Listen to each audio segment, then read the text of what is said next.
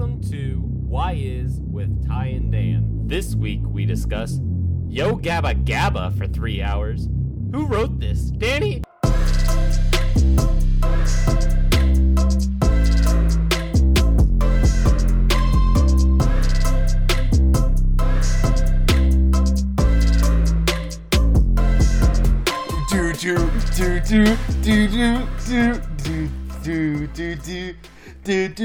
This is the sting of music. I'm Danny Vincent.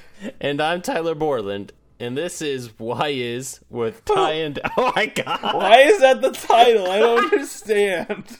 What's going on? Anyways, MCU news. Okay. This week in the MCU news. First, we're going to discuss something that isn't really news for us because we sleep when the episodes get up. Because maybe people listen to this get up at 3 a.m. to watch a new episode of WandaVision, but personally, I think that would be really bad on my ability to retain what the episode is about. I think you agree with me there, Tyler. Yeah. But apparently Disney Plus went down when this episode went up, which I think is kind of amusing. And that can lead me to talking a little bit about the ratings for WandaVision, which, again, I guess, like, I don't really think this is necessarily MCU news if you think about it, because it's not like when Black Widow comes out, we're gonna be on this, like, Black Widow made this much money this weekend, right? Like, that's not relevant to this. Yeah. However, I do want to talk about, like, how I feel like the ratings for WandaVision have been misconstrued by the media. I read an article that said that WandaVision was the number one scripted thing on its first week out on streaming. Well, I don't know why I'm specifying scripted, because it's not like reality TV does well on streaming anyway. But then the second week, it dropped down. And I want to point out, and like you were like, ooh, I guess this means the weekly model fails. And I want to point out why the streaming analytics suck. Because, you know, they used to do TV ratings, right? Like, they would, like, Nielsen is his own thing. I don't really get it. But, so, Netflix does their things where they say someone's watched their show. If you watch 2 minutes, you watched an entire series. Yeah. It's really ridiculous. In the case of this info, you get it from a firm called Parrot Analytics.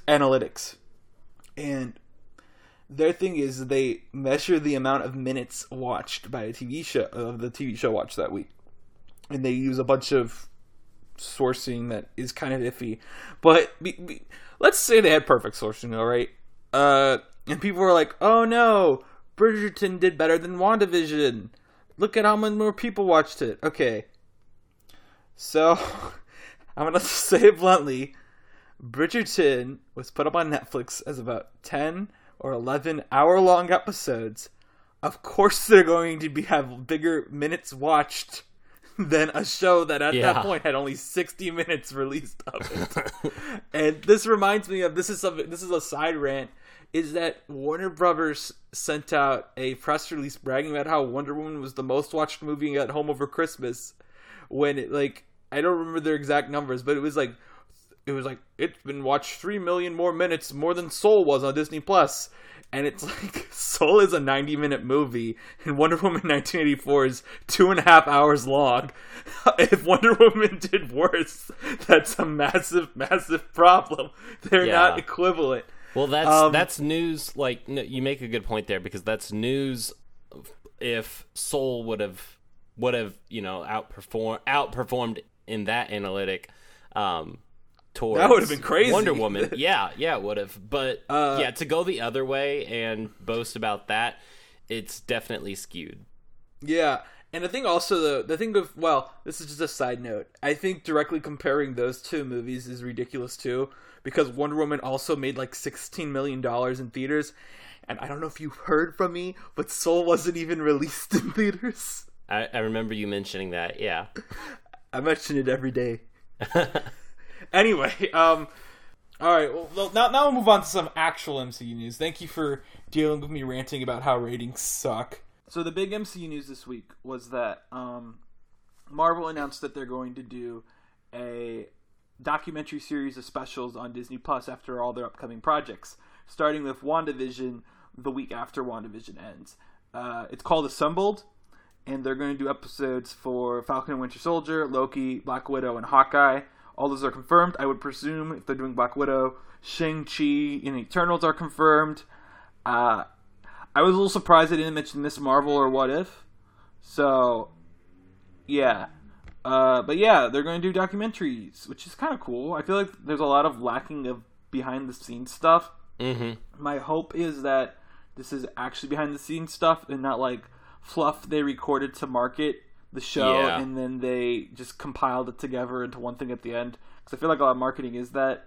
And like they've done this. I know they have a Frozen 2 documentary series that I haven't watched because I think Frozen 2 is bad. And the idea of me sitting down and watching a 6-hour-long documentary about these people who are like, yeah, we're going to make the best movie ever. And at the end, they're like, yeah, we released it and it was a success. I'm just like, I mean, it was a success. It made money, but it wasn't good. So I'm not going to subject myself. But I watched the Mando one. Sorry, that's my point. Yeah. I watched the Mandalorian one. And the first season was really good the first season of the documentary series was really good at delving into stuff that isn't necessarily covered. Like, I remember they have a whole 30 minutes dedicated just to the score, which I think was really cool. But in the second season, it was like, man, they should have released these after every episode. Because it's like, that one was more separated by episode behind the scenes.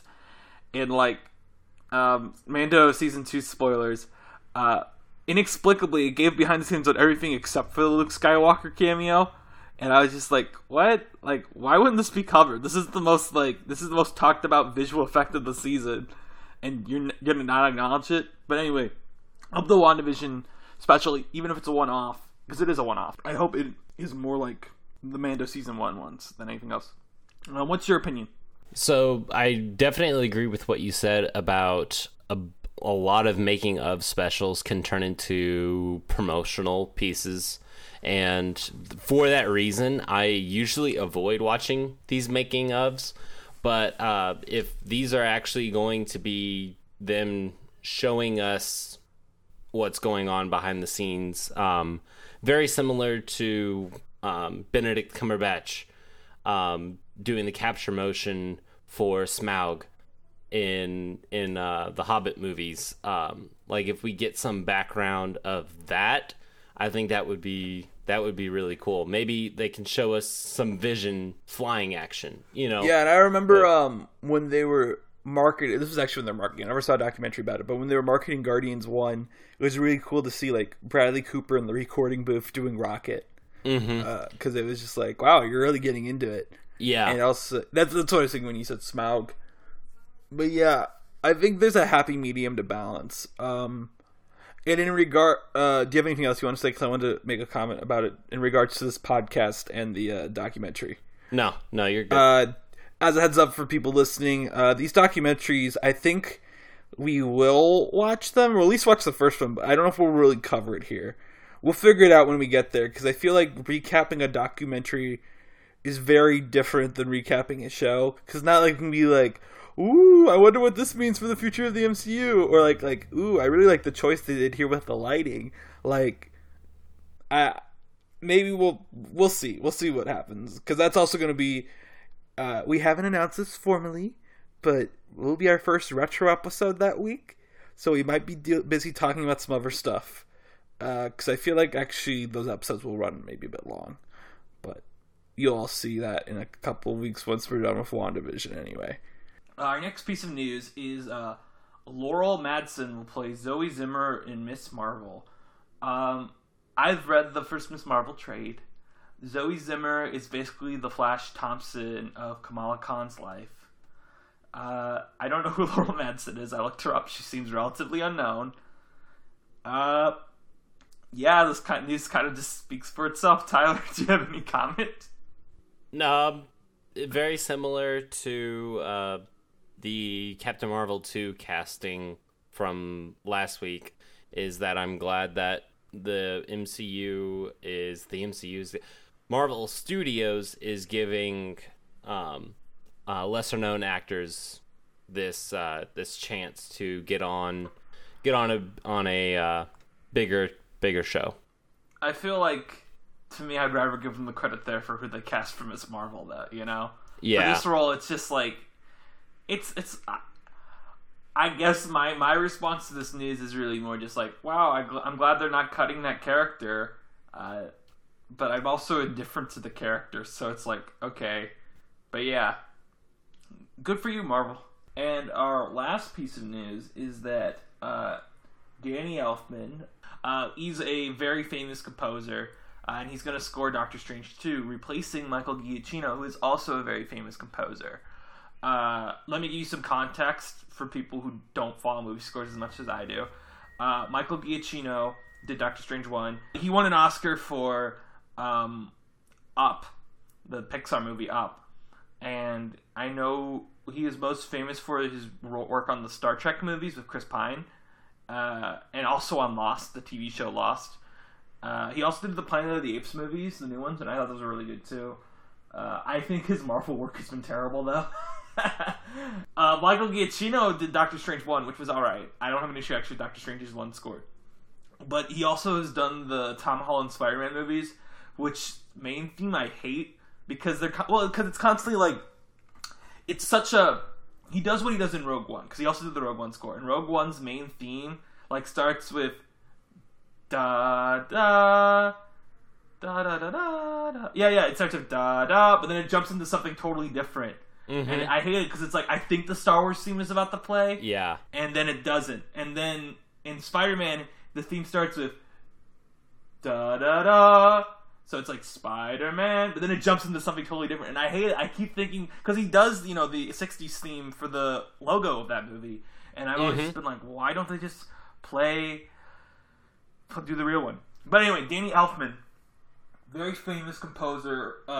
He does a ton of Tim Burton movies. He did the original Batman movies with Michael Keaton. And then he also did the Sam Raimi Spider-Man movies. Two of, like, in my opinion, those are two of the most iconic superhero themes ever. Then he also has done, probably his most famous work for people listening would be that he did all the music for Nightmare Before Christmas. So, it's just very Tim Burton style. But I do think that the Spider-Man, and that's why he's doing it, because Sam Raimi is directing Doctor Strange too. Yeah. His Spider-Man score is, like, one of the best I think it's one of the most iconic superhero scores ever, outside of course, the John Williams Superman theme. And sorry, Alvin Silvestri. I don't think, my thing is, okay, so the Avengers theme, right? It is probably Marvel's most famous theme, right? I think it became iconic just because they repeated a ton, but it's more because they don't repeat any other of their themes, Mm-hmm. Because I think, otherwise the only tracks in the MCU that really stand out to me was like the Killmonger theme in Black Panther, because it's a very like bass heavy theme. Yeah. I'm trying to think if anything else in Marvel stands out. Frigga's death scene in Thor 2. I got no clue on that one. I do actually think, though, the Thor 1 score is underrated. If we ever cover Thor 1 on our show, I'll talk about how I really like the score. Especially because in Ragnarok, at the end of Ragnarok, when he sits on the throne, the score from Thor 1 starts playing. Mm-hmm. And that, to me, always feels like a great moment, because there's never... That's the real issue with Marvel, is that they constantly give their people new themes. Yeah. I like the Iron Man 3 theme. The Iron Man 3 theme is very good. That's probably my favorite. Yeah, I've seen a lot of fan edits on YouTube that when they go back to, it's an edit of Iron Man 1 or 2, they will use the Iron Man 3 theme in their edit. Yeah. I do like the Iron Man 1 theme. I think Iron Man 1 has a good theme too. The issue is, as I've always said, and also Captain America 1 has a good theme, but then they don't really reuse it. But yeah, I think that's really the issue with Marvel, is they give good themes, but then they don't reuse it. And it's like, the Spider-Man theme wouldn't have been iconic if they dropped it after the first movie, right? Same with Batman or Superman would have been, because it's John Williams. But that's a different story. But yeah, Danny Elfman. Okay, Danny Elfman has worked with Marvel before on Age of Ultron, which... Actually, I don't know if you know why Danny Elfman... I think there was a rumor why Danny Elfman got brought on to Age of Ultron, which is that Brian Tyler, who did the score for Thor 2, your favorite, and... favorite score. And Iron Man 3, which is actually good. He did them both, but then he'd already committed to doing Furious 7, and I think it was like he didn't want to drop Furious 7 because that movie had a troubled production for really obvious reasons. Yeah. So he was like, no, I am obligated to do Furious 7. I can't go back and score these reshoots for Avengers 2. So they were like, well, then we'll bring in Danny Elfman. And that's actually why, both those reasons are why Avengers 2 doesn't really use the Silvestri Avengers theme a lot. The Silvestri method. Sorry. Yeah, Silvestri is probably Marvel's ace in the hole when it comes to their scores, because he did the Avengers movies, and he did Captain America 1, which, as I said, I think has the best music outside of the Avengers movies. And Black Panther. Black Panther has great music, too. But, yeah. You can talk about Danny Elfman a bit. What's your opinion on this? I think it's an upgrade, personally, because I think Giacchino's Marvel's themes have been kind of, Yeah. And I think Raimi will bring something good out of him. Yeah, I think bringing Danny Elfman, we bring a lot of experience on board, and then also the thing I like about Danny Elfman is he looks at the script. He takes parts of the script or even filming, and then he matches the music to that, which I think that's like music. Sound is just as much as visual. Think about if you would take away the Avengers theme from the big portals moment in Endgame. It adds gravity. It adds a gravity to it, and it like music can make or break a scene. So yeah, I do think that Danny Elfman's time with Avengers 2, given what you said, like I understand why it was the way it was. But Avengers 2 to me is a flawed film that ended up being really important. Yeah, that ended up being super important. But yeah, like I think given his other work, give him a second chance. Yeah, see what he does. The only thing that is concerning to me about Danny Elfman, and I do want to mention this, is that he replaced Hans Zimmer and Junkie XL on the Justice League movie when Zack Snyder got fired. And I don't want to talk about Zack Snyder that much, but I do think one of the few undeniably good things about Batman v Superman is the score. Hans Zimmer. Hans Zimmer and Junkie XL, because Junkie XL. Yeah, Junkie XL is good. Mad Max Fury Road. Yeah, which is a really great score. But anyway, so Joss Whedon, when he took over Justice League, brought on Danny Elfman, and Danny Elfman, bless his soul, but I think this was a very bad decision, is he threw out Zimmer's Batman theme and just weaved in his Michael Keaton Batman theme to the score instead. And like, the reason why I think that was a really weird choice is, let me put it this way, Hans Zimmer could have put in his Christian Bale Batman theme in the movie, but he didn't. He made a new one for Ben Affleck. And I think the Doctor Strange theme, even though it's not hummable, is good. But I also don't think it matches Danny Elfman's style. So I do think we'll be getting a new Doctor Strange theme. Yeah.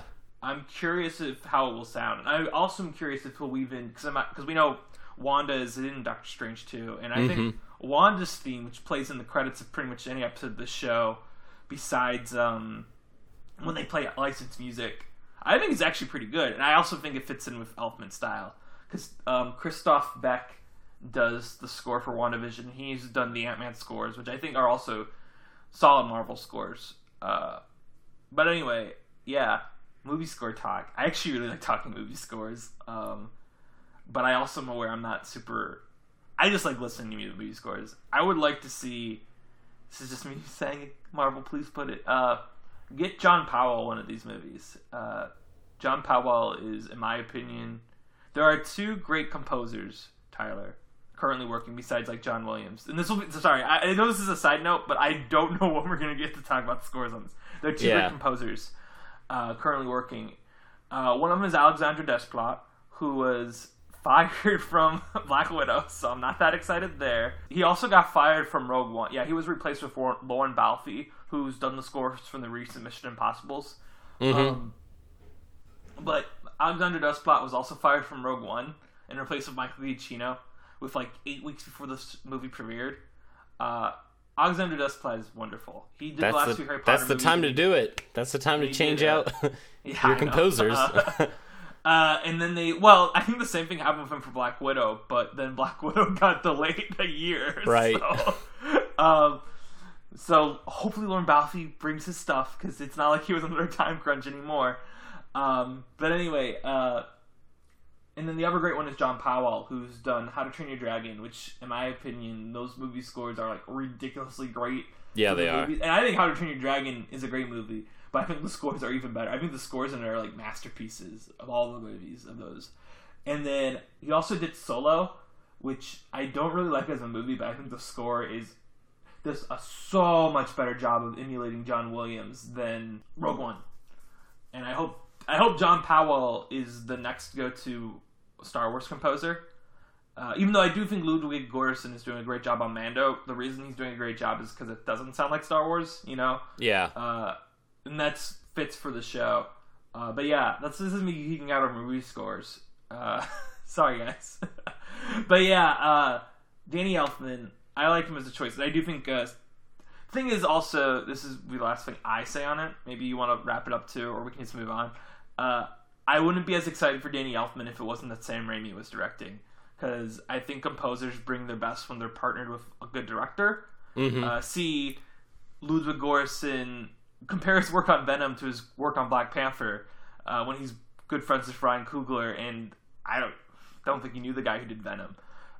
You know what I mean? Like, yeah. Composers bring their best work when they're with directors. Well, look at Hans Zimmer and Christopher Nolan. Yeah. You know, people still listen to the Inception soundtrack. But hey, score. The Tenet score was great, though. Ludwig. Yeah. I do love Ludwig. I think Ludwig is really great talent. Mm-hmm. But Marvel's already got him, so I can't really be like, Marvel, hire Ludwig, because there's no way they're going to get rid of him for Black Panther 2, right? He won an Oscar for the first one. So, but yeah. Yeah. Anyway, movie scores. There you go. And next we're going to go in the green room. You want to go first, or should I go first? I can go first. Okay. So this week I watched, drum roll please, Iron Man. And oh, one of the segment is not to watch MCU movies, Tyler. I know. Well, okay. It was actually an accident, because I was looking up something in Iron Man, but then I started the movie playing. I was like, you know what? I'm just gonna start watching the movie and wait till I answer my question. And then I ended up watching the whole movie after the credits. Do what? The question wasn't answered until Nick Fury showed up after. Yeah, exactly. You're like, I got there. but I mean, regardless, I did enjoy it, and but there is a caveat that comes with that. Each time I watch this movie, I want a better antagonist than what we get with Obadiah, and that's not a bash on Jeff Bridges, but more of a criticism on the writing of the Obadiah Stane character. He's more of an antagonist for the sake of the story needing an antagonist, and as such, it is not as believable. And the stakes would have felt much higher if we would have seen a much more fleshed out relationship between Obadiah and Tony. So make the audience root for the friendship, then tear that friendship apart and make the audience pick a side. The pain of the betrayal by Obadiah would actually be felt more in the third act, which leads me to my next point. The audience does not need to be spoon-fed plot points. If the protagonist and or supporting characters are not aware of the villain's motives, then we don't necessarily need a scene showing Obadiah meeting with the Ten Rings to steal the Mach 1 suit and kill them all. Yes, keep Obadiah's corporate power play to remove Tony from making decisions for the company, but leave the big villain reveal for when Pepper accesses the Stark ghost drive and finds the video of Tony's ransom. That scene in particular, to me, it's very repetitive, and the audience already knows. We're like, yeah, we already know this. That Obadiah is the bad guy behind all of this. But yeah, Obadiah is supposed to be a mentor to Tony, but we don't really get that in this film. In this case, I think less exposition would make for a stronger conflict and story. So yeah, that's my unpopular rant about Iron Man. The movie is still, I mean, this is what kicked off the MCU. So I have many responses, but I can't make any of them because we're going to eventually make an hour-long episode about Iron Man 1 at some point. But I will say, Tyler, I want you to save this rant like in our document, so whenever we do get to Iron Man, I can address everything because I disagree with a lot. But I will agree with one thing right now, which is I think the phrase "less exposition would make a stronger conflict and story" is pretty much true for anything. Right. And I think a certain not Marvel director we just talked about a little, Christopher Nolan, would do very well to remember that in particular. I can't really say much about it because we'll do something about this later. Yeah, but I'm glad you enjoyed watching it. I rewatched Iron Man 1 I think last month too. So it's like I can't really be that mad because I don't think we'll be doing anything about Iron Man 1 for a while because I'd watched it recently and now you've watched it recently. So maybe in 2023 we'll finally cover it when WandaVision Season 2 comes out or something. I don't know. I think something with Vision is really the... Oh, well, no, we could do it for Ironheart or Armor Wars. I lied. Yeah. I was going to be like, something with Vision is really the only time it's going to be relevant again. But we'll get around to it, I think. Probably more for Ironheart. Because I think Armor Wars is going to be more of a sequel to Iron Man 2 still. Yeah. But yeah. So what did you see? I saw the Mauritanian, which I hope I didn't just butcher the pronunciation of that. But Mauritania is a country, so if I screwed it up, they can file a lawsuit against me as a country. The Mauritanian is a film that is nominated. I like going through a lot of the Oscar nominees, the Golden Globe nominees, even if it means I watch bad stuff. Like I watched this. This is just a side note. I'm not going to talk about it, but I watched this awful Netflix movie, The Midnight Sky, this week also with George Clooney. I hated it. But it's nominated for like a Golden Globe for original score, so I was like, I guess I gotta watch it. I'm like very much a completionist in that point. Mm-hmm. This year I won't be because there's a movie that's nominated that you can only watch for $20 rental, and it has a 20% Rotten Tomatoes, and I'm just like, well, not this year, I guess. But I do try to get through most of them. And The Mauritanian is nominated for Best Original... Well, not Best Original. It's nominated for Best Actor for Tahar Rahim. I hope I pronounced his name right. I think that's right. And then also Best Supporting Actress with Jodie Foster, who I'm sure is a name you recognize. Yes. Yeah, Jodie Foster, icon. Even though I don't think she's kind of on the line of being supporting and lead in this. But I watched. It's about Guantanamo Bay. God, I cannot pronounce anything right now. It's about Guantanamo Bay. And the Mauritanian is a detainee there who they believe was the mastermind behind 9/11. However, they have no actual evidence of it. They just have someone else's sworn statement that he is the one who did it. And I'm going to spoil the movie a bit, but it doesn't really matter because it's a true story, right? So you can look up all this on Wikipedia if you just look up the subject of the movie. Is that the complication is that he did sign a confession that he did all this stuff, but then they discover in sealed files that he wrote this confession after like a year of sustained torture, psychological, like, because Guantanamo Bay had a ton of war crimes. I'm not. That's a nervous laughter, not a ha funny laughter. To be clear here, but the reason I chose to talk about it for this podcast is none of that. It's that Benedict Cumberbatch is also in this movie, and he produced the movie, and he inexplicably has this southern accent in it that is insane. He sounds like Colonel Sanders in it. It's very funny. Tyler, are you there? Because you look frozen. Okay, so you're frozen.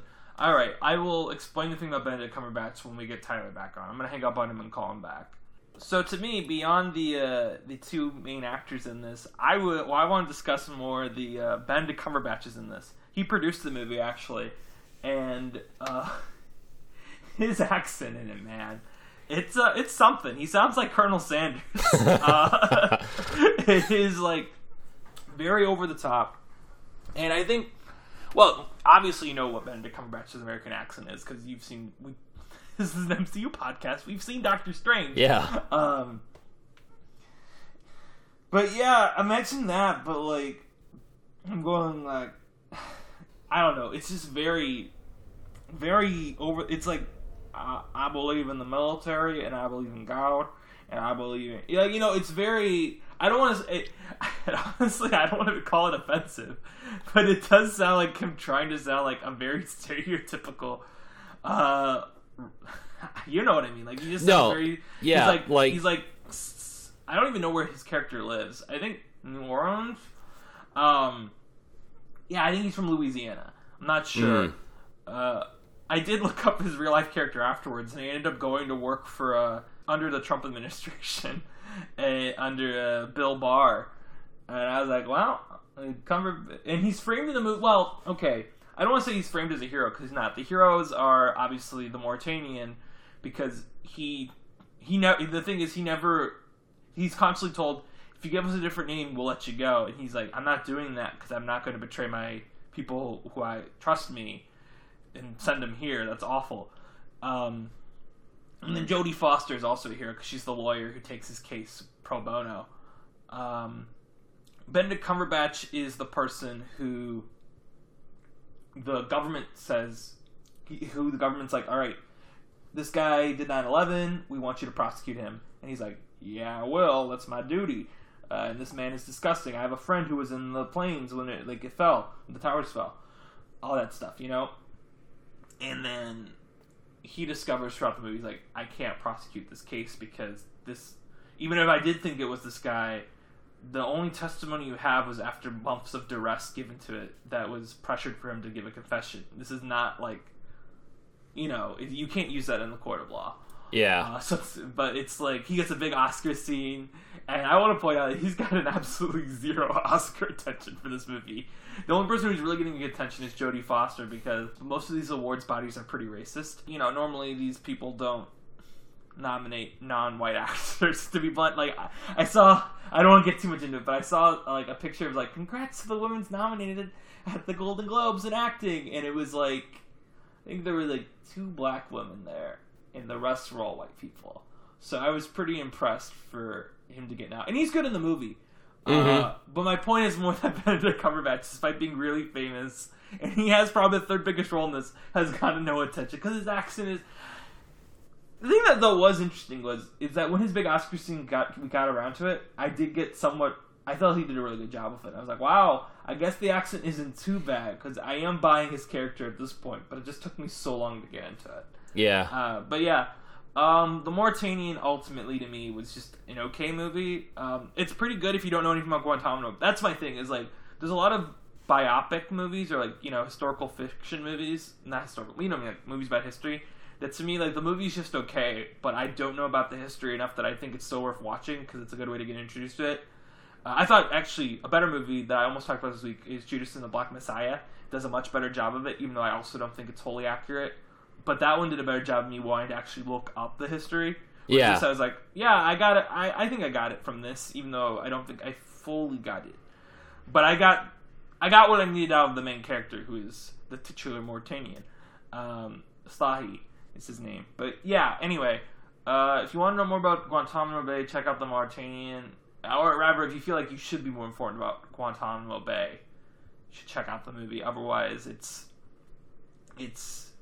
okay. If you have HBO Max, check out Judas and the Black Messiah. I won't talk much about it besides that, but that's a better movie. But yeah, that's our In the Green Room talk this week. All right, spoiler alert. From this point on, we will be discussing the latest episode of WandaVision and possible spoilers for future productions. We do not claim to have knowledge of said future spoilers, but will gladly take credit if it comes true. We will not address any leaks, but if our speculations align with said leaks, that is purely coincidental. So now we'll discuss WandaVision Episode 6, Breaking the Fourth Wall. Looks directly at our listeners. So Tyler, my question for you is, did you enjoy the heavily rumored hour-long episode we were supposed to get this week? No. Why not? In fact, in my weekly letter to Kevin Feige, I told him that I cried for an hour long, and that was a symbol. Before you started the that episode. was a symbol of me wanting an hour-long episode. But just for you seeing the 38-minute thing next to the episode on Disney Plus, you're like, no. yeah, I stayed up. I stayed up on Thursday night until it was released. You have to sit for Disney Plus being down for an hour. So at 1 o'clock in the morning on Friday morning, I saw that it was 38 minutes, and then I spent an hour crying. So, yeah. So Then you finally went to bed. and then I finally went to bed like a And you responsible watched the adult. episode the next Yes. day. You were too betrayed. Okay, so let's kick it off with Wanda talks about purposefully opening or expanding the hex during her recap at the beginning of the episode. So a snip of last week's episode. Previously on WandaVision. A snip of last week's episode plays during that recall, and the song that plays during that time sounds eerily similar to the beginning of Sympathy for the Devil by the band The Rolling Stones. So that's more an observation than anything with real gravity, because I don't think they used that actual song. But My favorite thing about Sympathy for the Devil is in regards to superhero movies is whenever I hear this is just a quick joke, but it's something I always like pointing out, is that in the classic superhero film Suicide Squad, you know, the one everyone loves. Oh yeah, they play Sympathy one for with the Jared Devil. Leto's Joker. Yeah, hey, we live in a society. But okay, so in that movie they play Sympathy for the Devil when they're like, we had Superman, like Amanda Waller's like, we had Superman's funeral, but I never liked Superman. So it's like it's implying that Superman is the devil, which I think is very funny. But anyway, Oh, the DC universe. So that is more of an observation than anything with real gravity, although I think it was intentional, or at least I hope it was. Could be a red herring, but I think after the Agnes reveal this week, I think we will get more of those next week. Wait, Like, there was an Agnes reveal? what? Are you telling me? Are you telling me that it was Agatha all along? Boom. I'm gonna sing that as much as I can this episode. So, like, yeah, reveals are, after all, a big part of this show. So, anyways, that was more of just Unless an you're stuck in opening a car note. the whole episode. Yeah, But unless sorry, you're getting at a ahead red of light. myself. But so the boys are fighting in the living room, and Wanda walks down the stairs, and she goes to the fridge and pulls out milk from Westview Dairy, which of course Westview is the name of this fictional town in the Hex. So I know that in an earlier episode we wondered about the whereabouts of all the kids, but what about the cows, Danny? What about the cows? Where are they getting their food? Well, I mean, maybe Agatha's making it for it because this was her all along. But I like how. Sorry, first before I do have a response, but I do want to point out that first before I think it's really funny how remember when Evan Peters was revealed and we were just like we can't talk about this till the end. Yeah. But this week I'm just gonna be like, well, this is Agatha, so we gave the spoiler warning. We could just go for it. Who cares? But I actually think this is to actually not really related, but it is because you mentioned the boys, and I know this isn't in our outline. I think it's really interesting how like the boys were like the solution last week, right? Yeah. The boys were honestly the one who did, I had to be like the boys did this because they actually didn't. It was Wanda's powers that expanded the hex, but Wanda wouldn't have known Vision had left if it wasn't for the boys, right? Yeah. The boys, right? They're the ones who saved Vision last week. And yet this week they're just like, I wonder why Dad isn't here. So we kind of got a memory wipe from them for once. Whereas I don't feel like we did before, which I thought was interesting. Because before I thought the boys really couldn't be manipulated by Wanda, right? Yeah. But I think the boys in general are very interesting in this episode. They're also they also figure out, they're really the ones who, even though Agatha reveals it to Wanda, one of them who I don't remember which one has which power, but the one who can read minds is like, your mind is not covered with my mom's voice in distress. What the heck? Yeah, your So mind we really is get the reveal quiet. from him. Yeah, but yeah. Anyway, Yeah, I don't know where the cows are. Answer the question, Danny. What about the cows?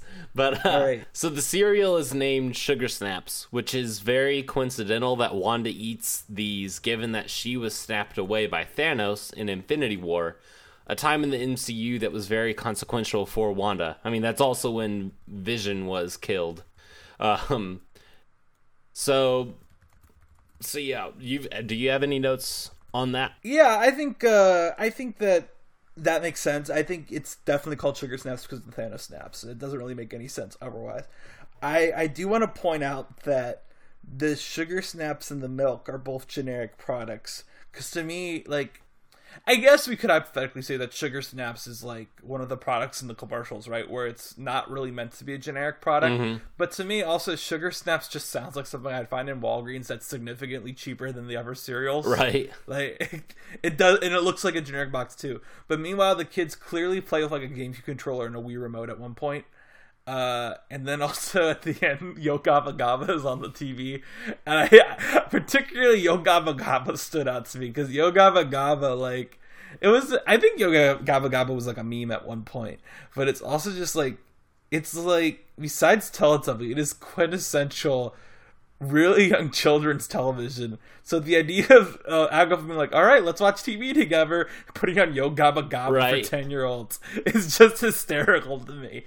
Like, Well, I think that is what, like, And Wanda should have been like, wait a second, why are you showing my children Yo Gabba Gabba? They're way too old for that. think about how much of a downgrade Agnes is for these boys compared to Uncle Pietro last week, who was like, Or even just like, even Wanda. Wanda's like, yeah, they're playing video games, but now you gotta go watch Yo Gabba Gabba with your babysitter. right? I actually did also like during the video game sequence. We don't have this written down. I like that their games became Uno cards at one point. Yeah, These I look appreciate They look that, so too. disappointed by that. Yeah. But yeah, I agree with you on the Sugar Snaps thing. But I want more. I wish we could just talk whole day about Yo Gabba Gabba. But yeah, to jump ahead a little bit, if it seems like I'm not really responding to Tyler's points this episode, it's because spoiler alert for my opinion of this episode that I'll get into more later on is I think this was the closest this show had to a filler episode, and I hate the term filler episode, but I really think, at least for Wanda and Vision, this was one.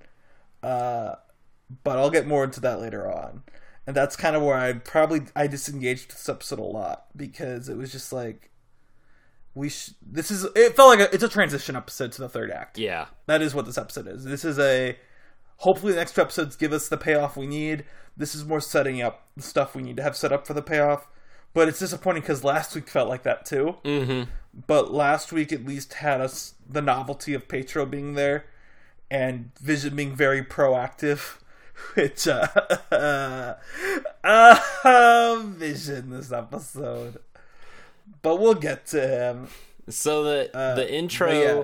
The intro to me felt like the intro of The Office, and we also get a Jim-esque moment with Vision later in the episode. Which was a great moment. I'll give that It credit. was that was a good moment. I loved it. The Jim face. But I also love the awkwardness of Vision first talking to Darcy when it, like, to Darcy, it sounds like Vision is hitting on her, and she's like, hard pass. But I think the sitcom on this episode is very vague, actually. Mm-hmm. Because someone pointed out to me, and I pointed out to you, is that the theme song is not The Office. Yeah. It's actually Happy Endings, which is a cult. I think it has a cult following. I don't think it's a family sitcom. It's more like a Friends-like sitcom, where it's like a bunch of people in their 30s just hanging out together. It aired on ABC with Modern Family, which is what I think this episode is more intended to parody than The Office, because it's a family sitcom. Well, and it's also ABC, which is yeah, owned by that's Disney. synergy, you know? Yeah. That's synergy. But yeah. Although, I think, someone also pointed out to me, I was like, oh yeah, I can see it, is that the Vision segments of the episode, specifically the scenes in the car, felt a lot like, in terms of writing and in sound effects, because that's the thing, is Office and Modern Family don't really do wacky sound effects. I don't know about happy endings because I've never seen it. Yeah. But you know what did that also had a kind of documentary style at the time in Zoom was Arrested Development, which aired around the same time as Malcolm in the Middle, which is why I'm very kind of like not sure if this is meant to be Arrested Development. Yeah. I really like Arrested Development, though.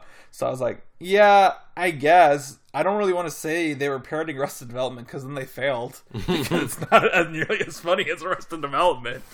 And it's also not cynical enough to be Arrested Development to me. But my point is more, I think a lot of people just use The Office as shorthand for that style. Yeah. Yeah, because it did popularize the style, even though it did exist beforehand in a lot of, especially in a lot of European sitcoms. That I'm like, I know I don't really watch them, but I've been at friends' places where my friends are really into like British sitcoms.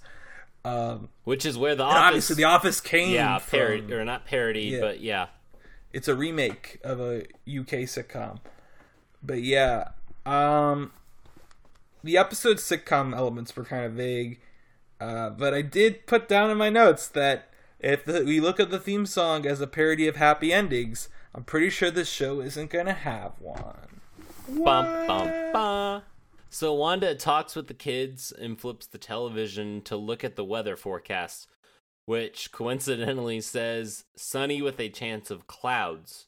And that proves to be very false, though, when it is raining while Darcy and Vision work their way back to Wanda.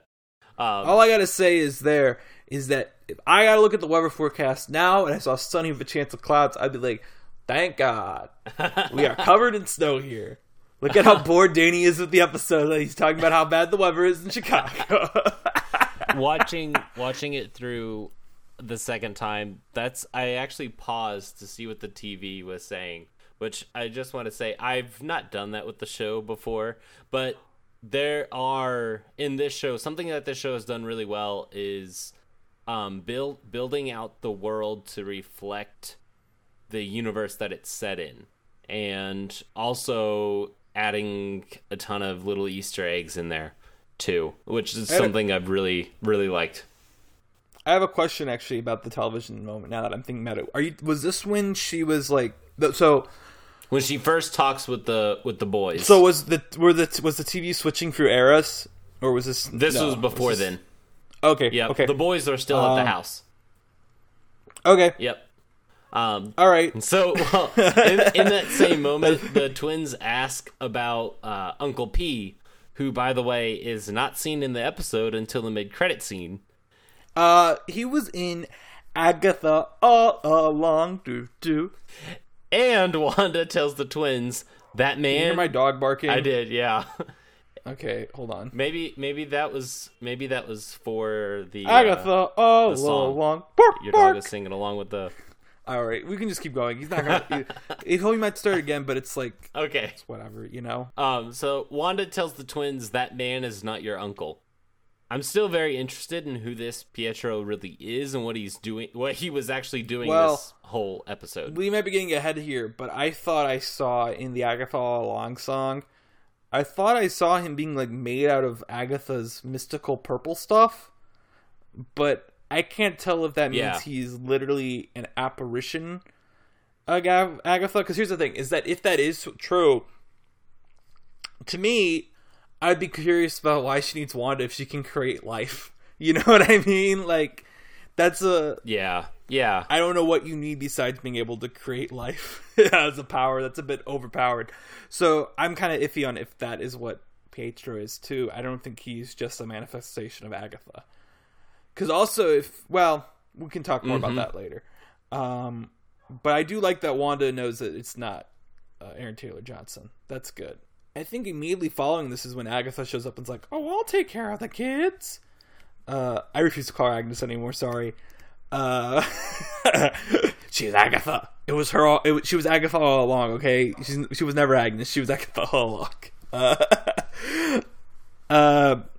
But yeah. Best line of the episode is when Agatha pops up there and she's like, "I actually bit a dog once, or ate." What'd she say? No, she ate a bit of child once. Foreshadowing. But Wanda also mentions that the twins inherited tough skin, like Vision's vibranium composition, which the reason why, for all of you listeners, the reason why I said composition the way that I did is because Danny made a deal out of it earlier, because he said you could just say skin, but when I think of composition, I think of colors. So oh, gotcha. I hate to point it out, but these children are not pink and green. You're wrong, Tyler. They don't have their composition. So, anyways, that just, yeah, I was curious about that point. I know what she was saying is that these kids are tough; they'll get over it. But I wonder if they truly inherited tough skin. Do they also have a little bit of vibranium, skin to them? And also think about the twin who can run fast. You know, I just think the idea of these kids being genetically related to Vision is ridiculous. Speaking of Vision's body, Hayward wants Vision for his body. Obviously, he's wanting it for. We all want Vision for his body, Tyler. Well, Wanda does. So Paul needs a hunk. Especially with that makeup. Do what? That cape. Oh, that cape, though. Anyways, really, to me, that's just a reiteration of what we saw last week. The thing with the sword storyline is it doesn't really feel like it's moving along. It feels like it's just restating stuff that we figured out the episode last week. So hey Tyler. Yeah. Hey, Tyler. I hate to say it, but that was pretty much this whole episode. In general, it wasn't just the sword stuff this time. Until the very end. I think you've got a note on that, don't you? Yeah, we'll move on right now to it. So since we've been talking about Vision a lot, I hated his plot this episode. I hated it. And I was really glad because last week I explained to you guys what plot blocking was, and now I can actually talk about it in a much bigger detail. Last week, forgot my phone. That was Someone paid me on Venmo. That was pretty funny. So plot blocking. Anyway, Last week I talked about plot blocking and how plot blocking is the idea that. What was the example I used last week? I can't actually remember. I had an example like within the episode of plot blocking. I think it was with the sword stuff. Yeah, no, it was with the sword stuff. So the sword stuff, right? It was the aerospace engineer. Is that if it was a movie, we just immediately cut to her getting whatever she needed from the aerospace engineer. But instead, we had to use all of last week her being like, I think Hayward doesn't agree with me. Like, okay, we got that already from episode 4. This is episode 6. This week, the Vision subplot was so much more a waste of time like that. So he sees Darcy, who he locked eyes with last week, which I actually didn't catch last week. But you know what? Sure, I'll take it. It's kind of cool that Vision actually can remember that, because I thought he wasn't going to remember it. Which would have been even worse plot blocking. But he sees Darcy, who's brainwashed, and he's like, excuse me, can you talk to me? Excuse me. I think you're this person. And she's like, I don't know what you're talking about. And I'm just like, Vision, you literally snapped these people out of their trance twice in this show already. You know this is the power you have. Why are you just trying to talk to her? Why are we wasting our time here? You know she is brainwashed. Just do it. And then he does. But it took him like 3 minutes to remember that. And it's just like, okay. And then he gets into a car with Darcy and he's like, I'll explain things on the way. And it's like, alright, if we saw him actually getting the exposition and being like, alright, so this is my life? That's kind of crazy. It would be okay, at least that would serve as a recap, right? For people who might be watching the show and not remember all of Vision. But we skip all that. And instead we deal with them being stuck in a traffic light for like 6 minutes. And it's just them being like, I don't think Wanda wants us to come back. But then Vision somehow remembers at the end of the episode, like, oh yeah, I can fly. It's a superpower I have. And it's just like, what?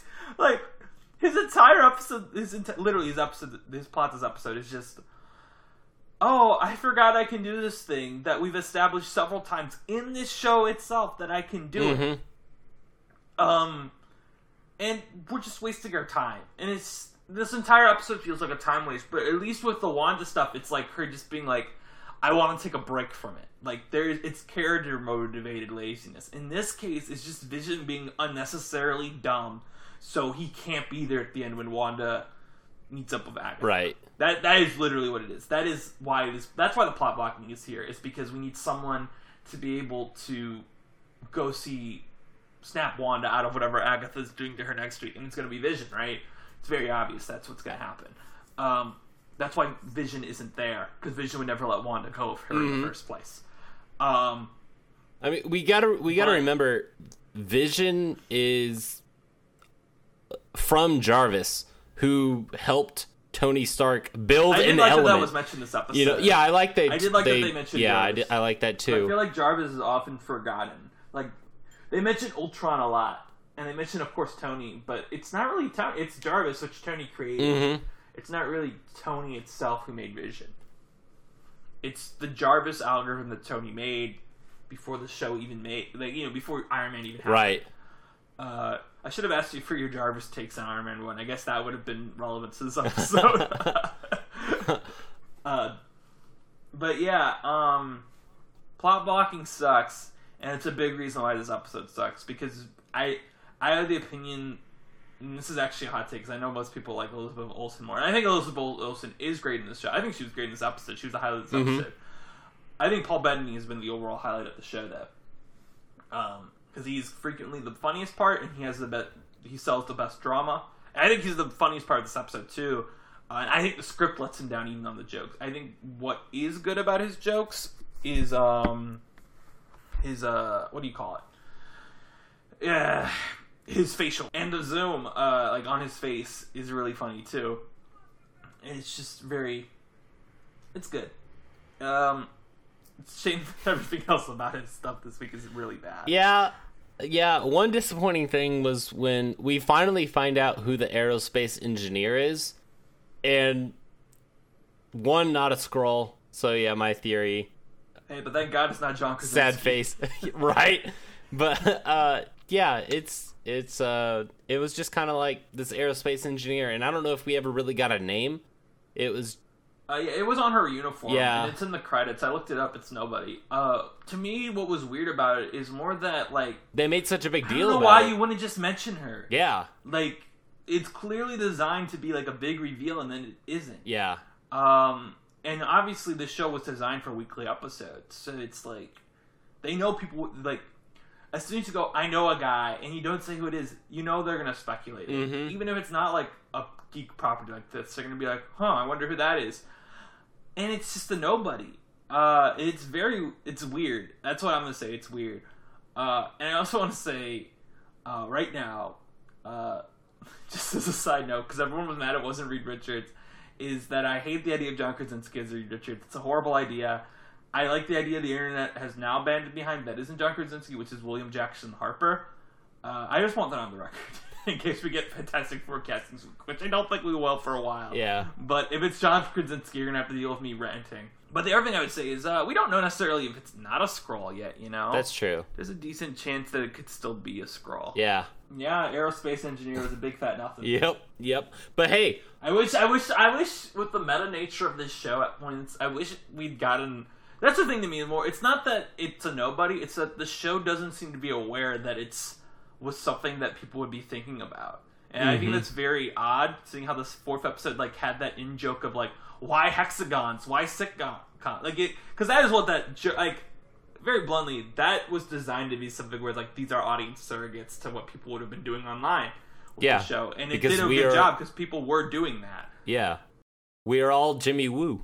Yeah, well, yeah, I felt like it would have been, if the show was aware of this, I don't know why it doesn't be like, Jimmy Woo would be like, so who are you? And she'd just be like, oh, I'm this person. She's like, huh. And he'd just be like, huh, I was expecting something more. You know what I mean? Like, even that would have made this go down a bit better.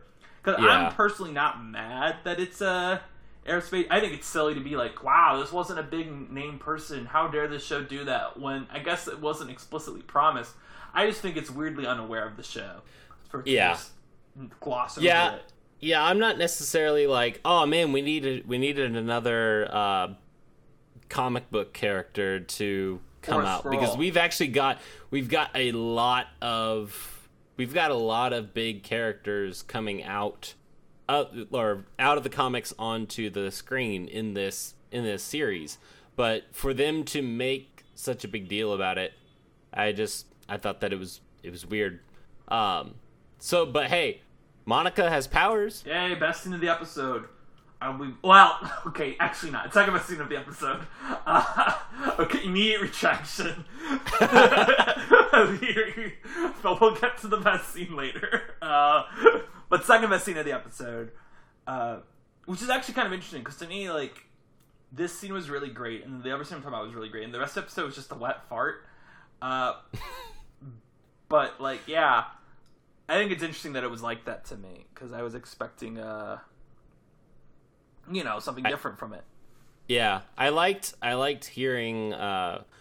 Did you notice that when Monica was walking through the hex to enter the hex again, there was a lot of the archive audio. Yeah, archive audio from Captain Marvel. Yeah, I really liked that.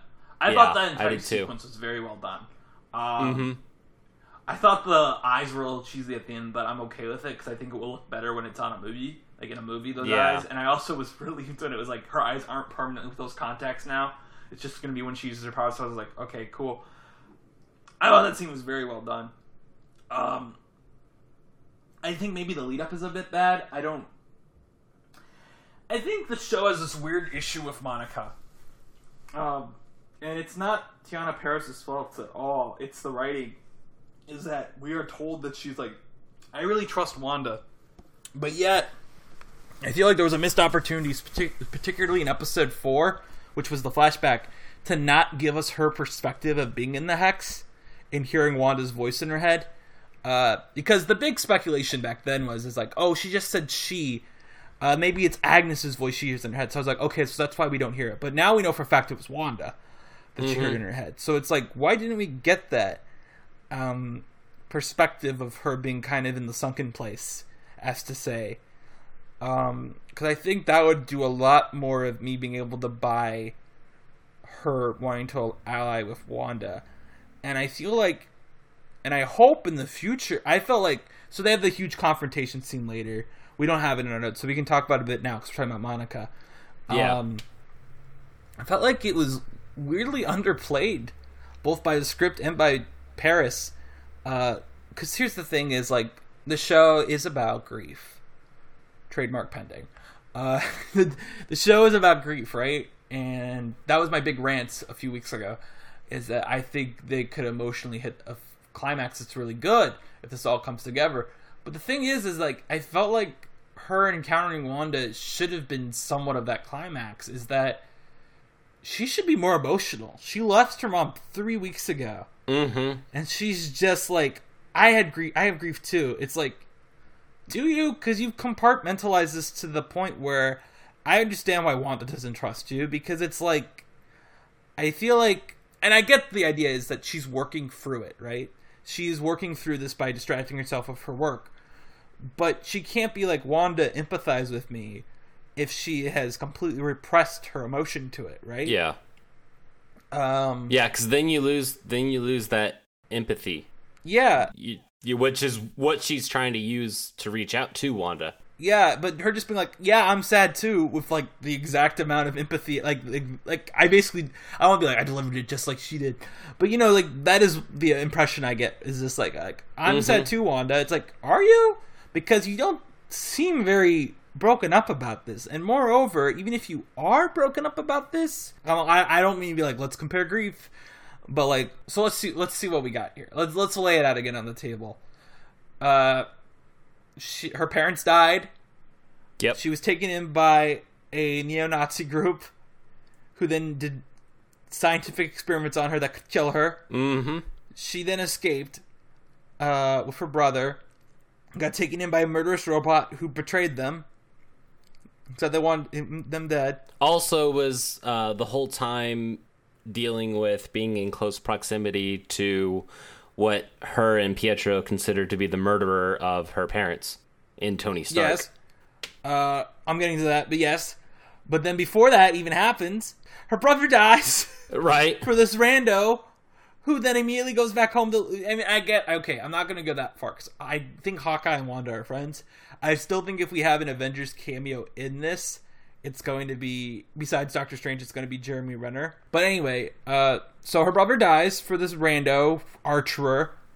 And then, as you said, she has to hang out with the murderer of her parents forgot a bit, who then votes to imprison her under house arrest after she accidentally murders people. Yeah. And all of her friends and her person who she has a crush on is okay with this, because it's, I hate to point it out, but the murderer of your parents is the father of your husband, in a way.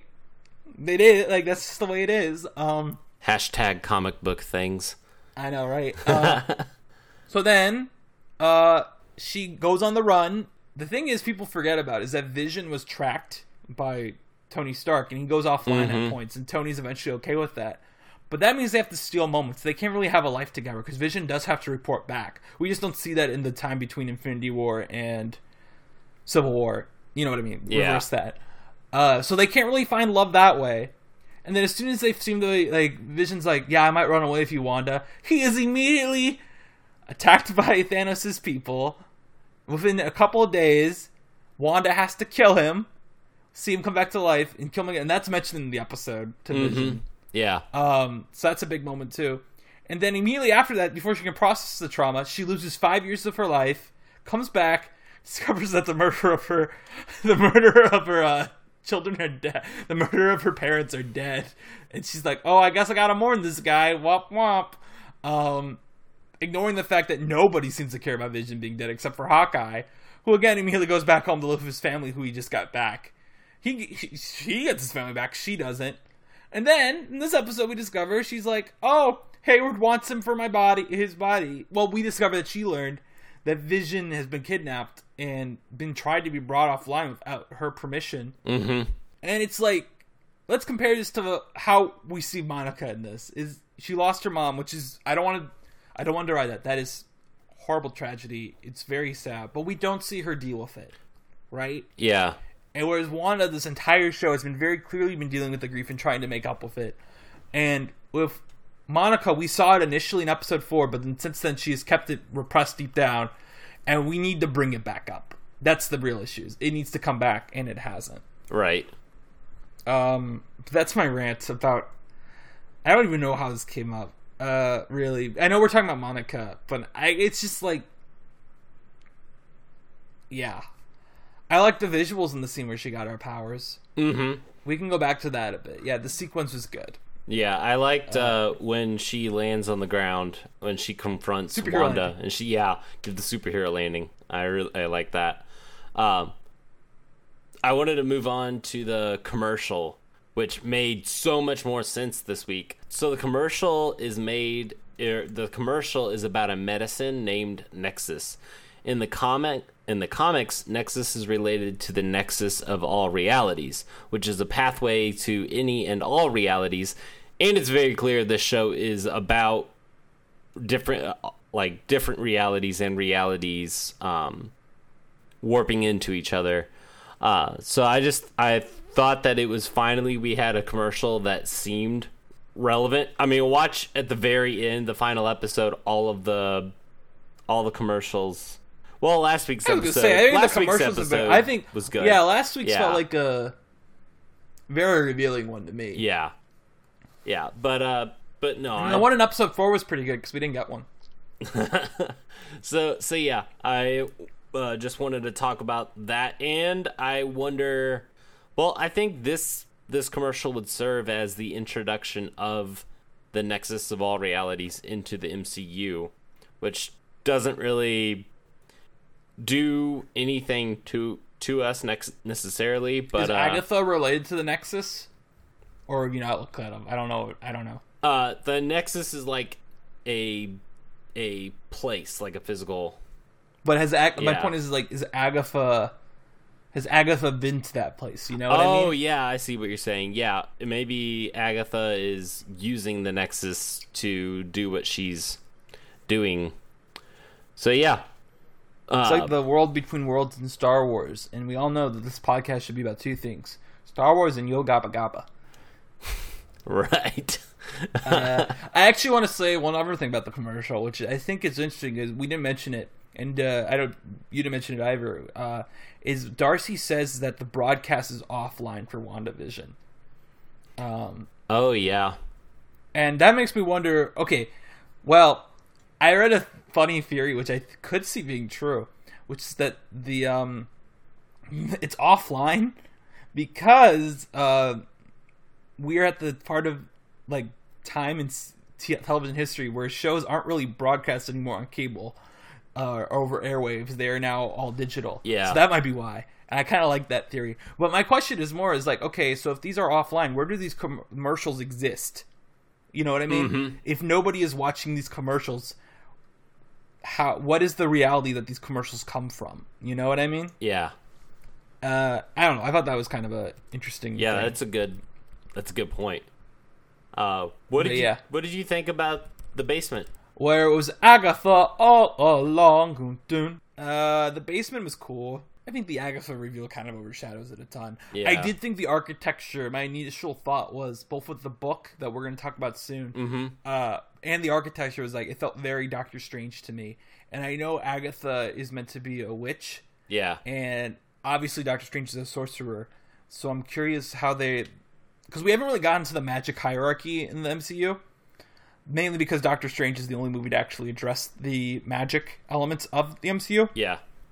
So I'm curious how witches fall into it, or if we're gonna outright have her say like, "You might think I'm a witch, but I'm a sorcerer." Like, you know.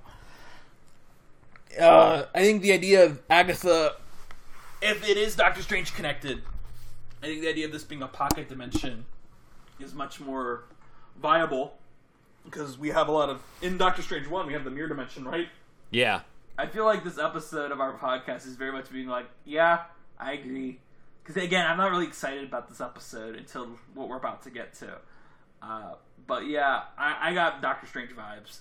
Which is, again, I think it's very possible at the end of the show, Doctor Strange or Hawkeye pop up.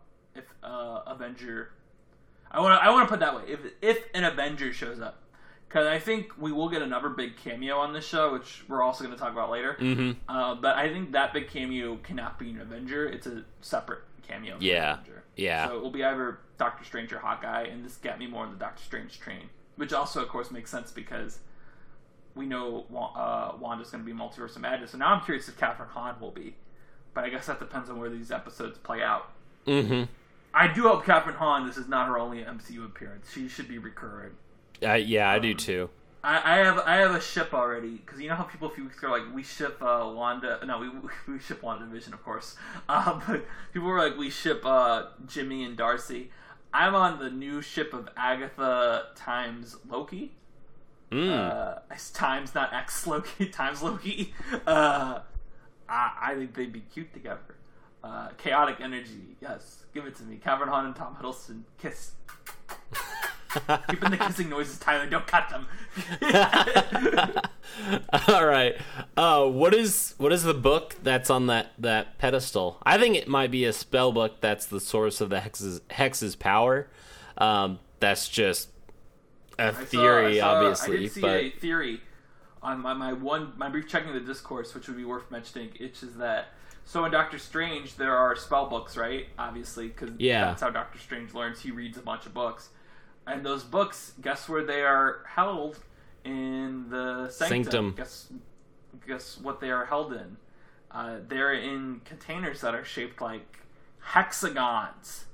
Dun, dun, dun! I don't know. Were they really planning for WandaVision back in 2016? I doubt it. Yeah. But it is possible that... that might be where the hexagon idea came from, was looking at Doctor Strange. But we don't... She could be someone like Morda, you know what I mean? Yeah.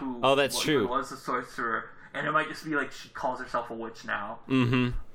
Because that's a very North American thing, too. Yeah, and the thing that's also worth discussing, particularly the architecture, and relating to the book, is that the architecture there does not look like Agatha created it to me. It looked old. Mm-hmm. So perhaps Westview was always like a home of like magic and stuff. True. Yeah. So now we can talk about the best scene ever. Is that It was Agatha all along. Dun. So the song shows that Agatha is responsible for Evan Peters showing up instead of Aaron Taylor Johnson. But is Agatha responsible for Evan Peters having super speed? Is this multiverse Quicksilver? Or is Evan Peters really Mephisto disguised as Pietro? Because one of Mephisto's powers is super speed. You know my opinion on the idea of Evan Peters being Mephisto. Yeah. But I think we've already got past the point of fake Pietro being a thing. Although, okay, I guess not. There's always a possibility that when the hex is lifted, this Evan Peters is like, yo, what just happened? You know, like, he could be brainwashed too. I guess we won't know unless Vision tries to snap him out, you know? Yeah. That's true. We've and with the mid-credit scene positioning characters where they are, Vision's en route to that place. He was flop blocked the whole episode. Right? But go on. But yeah, no, I mean, Vision is on his way, so there could be a possible, Vision snapping Evan Peters out of it, or Vision trying to snap Evan Peters out of it, and Evan Peters is just like, yo, dude, give me your soul, and I'll give you a life outside of the hex. But hubba hubba. Or Agatha might be trying to summon Mephisto. That kind of went up. That could be thinking. Using Wanda's power to summon him. Yeah. Maybe Mephisto's dead.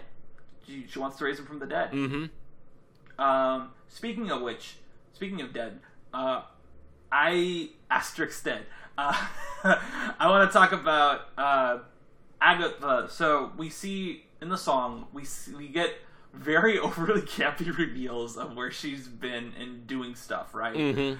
I love it. I love how campy it is. It's so over the top. I love it. But so on Halloween, Agatha tells Vision that he was dead and is pretending to be someone who's trapped in the hex. I'm really curious about the motive here, because that to me means that she wants Vision out of the hex. Mm-hmm. Maybe she thinks Vision will be onto her. I guess that would be it. Because notice that also last episode, Pietro, who we now know is allied with Agatha in some way, Pietro is constantly distracting Wanda to the point that the kids need to tell her that Vision is trying to escape. And that's why I think Pietro is in last week's episode, because Agatha wants Vision to escape, but I don't know why. And I don't know if Agatha knows that Vision has escaped. Like, Agatha might think Vision is out, as far as we know. It's not really clear. And I'm really curious about how specifically her telling on Halloween that he's a dead Avenger. I'm curious how that ties in. You know what I mean? Yeah. But again, this is kind of like, I'm surprised that, so, this kind of has the same issue as last week's ending, in a way. Because last week's ending ended with the episode's plot not being resolved, in my opinion. Mm-hmm. But it just ended on, a cliffhanger. I think this week is the same thing, but this week I am much more forgiving of it. Because the song is so fun. It is an absolute banger. Put it on Spotify. It single-handedly justified the use of theme songs in this show. Because in my opinion, actually, most of the songs have been really forgettable. But this song was so catchy. You can bang your head to it. It reminded me of the Munsters. The Munsters theme song, which I'm not actually... TV show. It's a sitcom. Yeah. It's a sitcom. And I think also the lettering for Agatha all along reminds me of that in the Addams Family. Mm-hmm. But I also, the reason I never watched The Munsters as a kid. I don't know were you in Theater 101 when, no, you weren't there yet. I did not, because I forgot your transfer. Yeah. So we did Addams Family the year before you showed up. And we had to write, I know so much about the Addams Family and the Munsters because of it. Basically, the Addams Family was woke and the Munsters family is broke. Go Addams. Munsters suck. Hey. But I know the Munsters theme song because of the Uma Thurman song by Fall Out Boy, which I don't really like Fall Out Boy, right? I think they're a really overrated band, but I like Uma Thurman. That's the one song by them I like. And it's because it samples the Munsters theme, and it's really it's very surfer, bro. I love it. And the Agatha All Along reminds me of the Munsters theme. It's a do do do do do do do do do do do do do do. That's what Agatha All Along sounds like, right? Yeah. But anyway, it single-handedly justified the show's existing by playing Agatha All Along. And I forgive it for this week's ending. I don't forgive for the plot blocking the Vision, but I'll forgive the ending because it gave us the absolute wonder of Catherine Hahn being like, and I killed Sparky too. Ah, ha, ha, ha. Cut to credits. What a great moment. That was ruined by our next thing that we're going to talk about. Before we move on, though, I do want to mention that it's just really silly that we're talking about this like a reveal. Because, you know, we outright said on this podcast once that we don't want to talk about the Agatha Harkness thing, because everyone was talking about that literally from the moment that Catherine Hahn was cast as a character named Agnes. And I don't think anyone is surprised by this. I'm a little bit, because as I said last week, when Agatha was like, oh, I'm crazy, blah, blah, blah, blah. You know what I mean? Like, yeah. I'm stuck here. I legitimately believed her, because I would have thought Vision would have noticed that she was just acting. It makes sense that, like, it goes every way. Like, I can't be like, this doesn't make any sense, because it's what the character's been shown to be. But then also it's like, you know, in the previous episode we'd seen her like going, can we do that from the top? And she looked terrified when she said that. So there's a lot to be answered there. But my point is more that, you know, everyone was talking about it being Agatha Harkness for like months. So like, why are we treating this like a reveal other than it being a really catchy song? Yeah. So that mid-credit scene, we finally see Evan Peters. I will say we never get hard confirmation that Evan Peters and Agatha are working together necessarily. What did you think of Uncle P confronting Monica? Well, it kind of goes in what I want to talk about, which is that this sucked. This scene sucked. And it kind of goes with...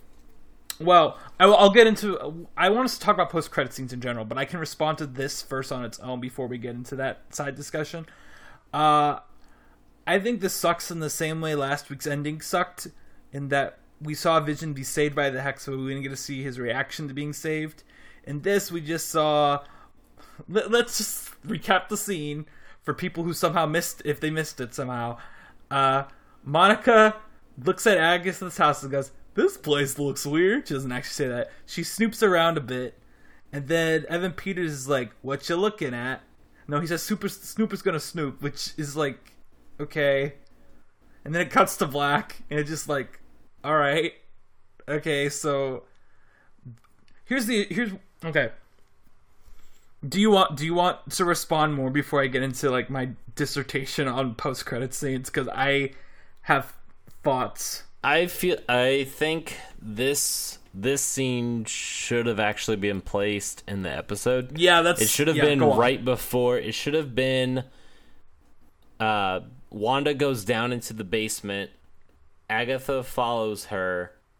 We don't necessarily get the reveal that she's Agatha Harkness.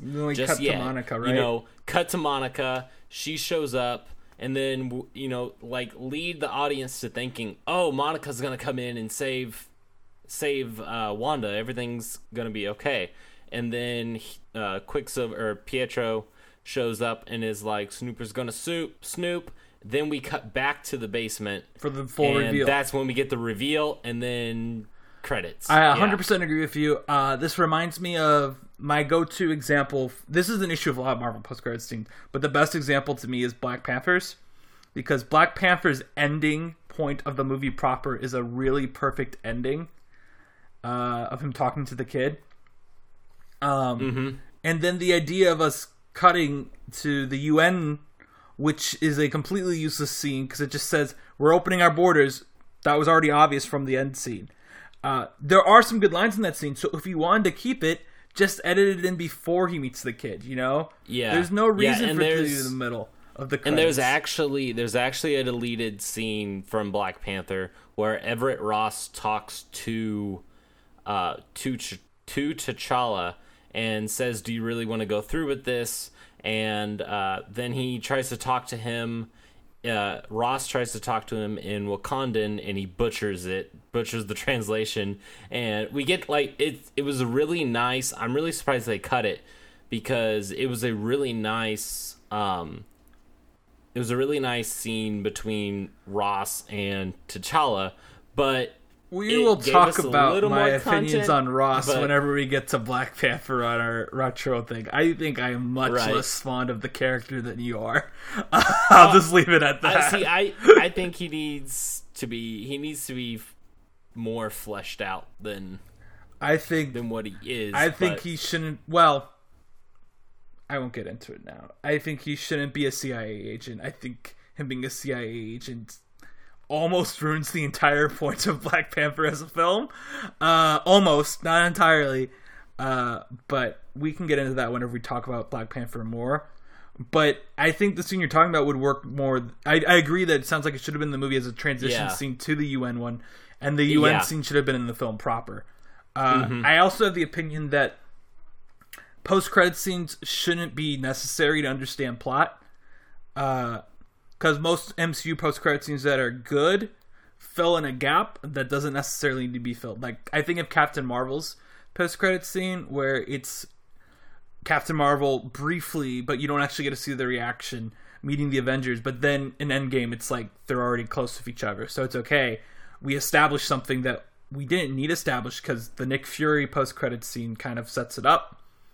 And again, I guess, though, that also would mean, like, is the Nick Fury post-credit scene necessary? Not really, also.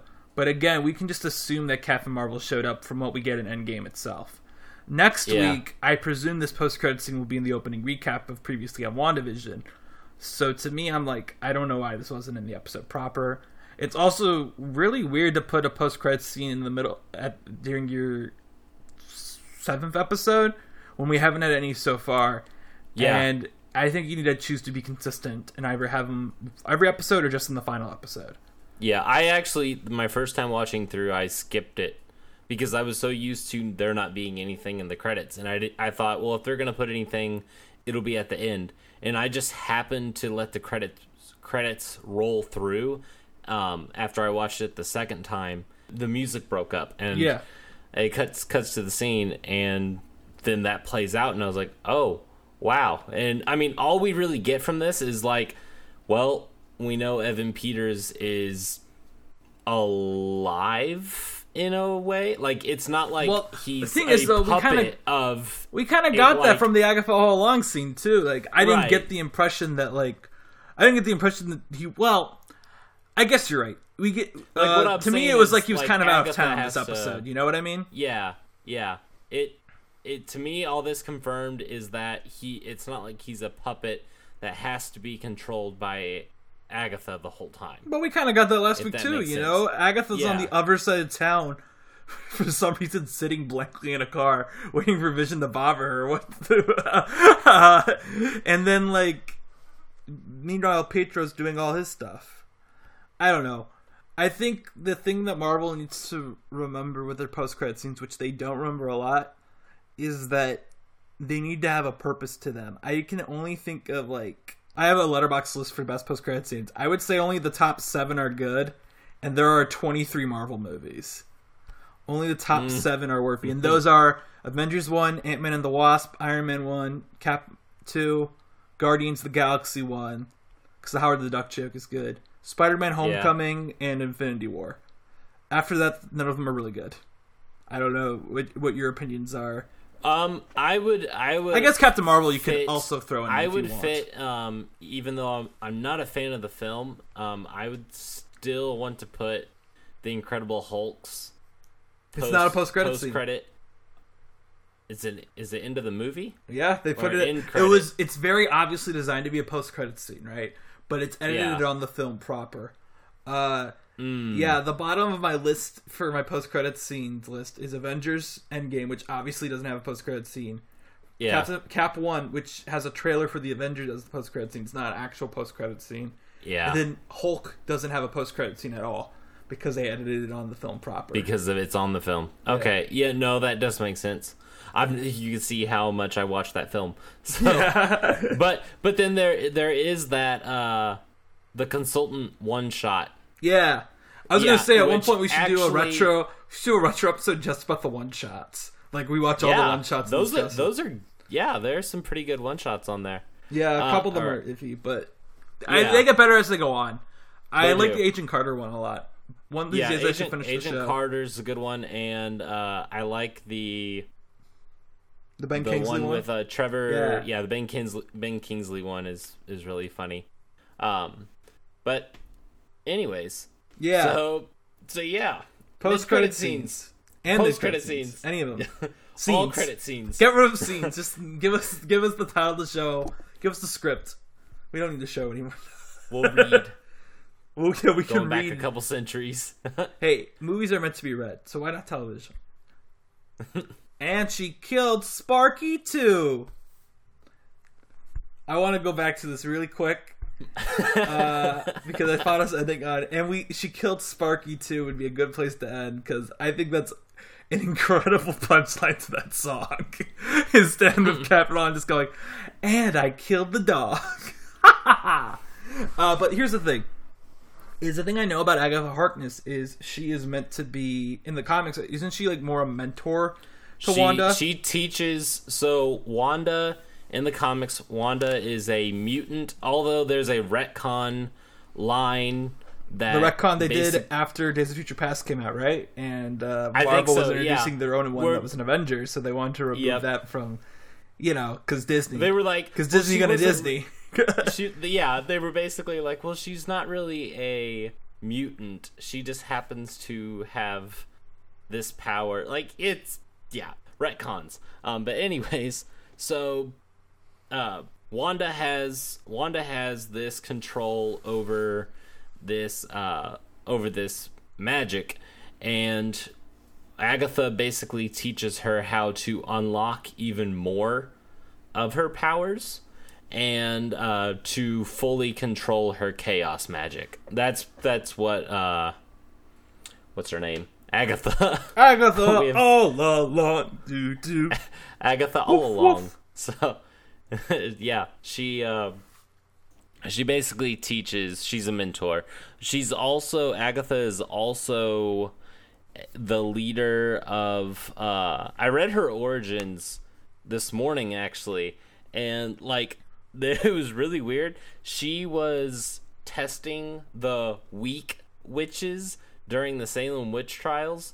She would allow these witches who were under her tutelage to be burned, and if they didn't make it, then they weren't strong enough. And I'm sorry. That's really badass. It's kind of like Hunger Games. Like that's really cool. I like that on origin fire. story. That's a fun one. But yeah, no, I was reading that, and then someone convinced her. They were like, "This is not the best way to do this," and she's like, "Okay," and I'm like, "Yeah." All right, Catherine Hahn.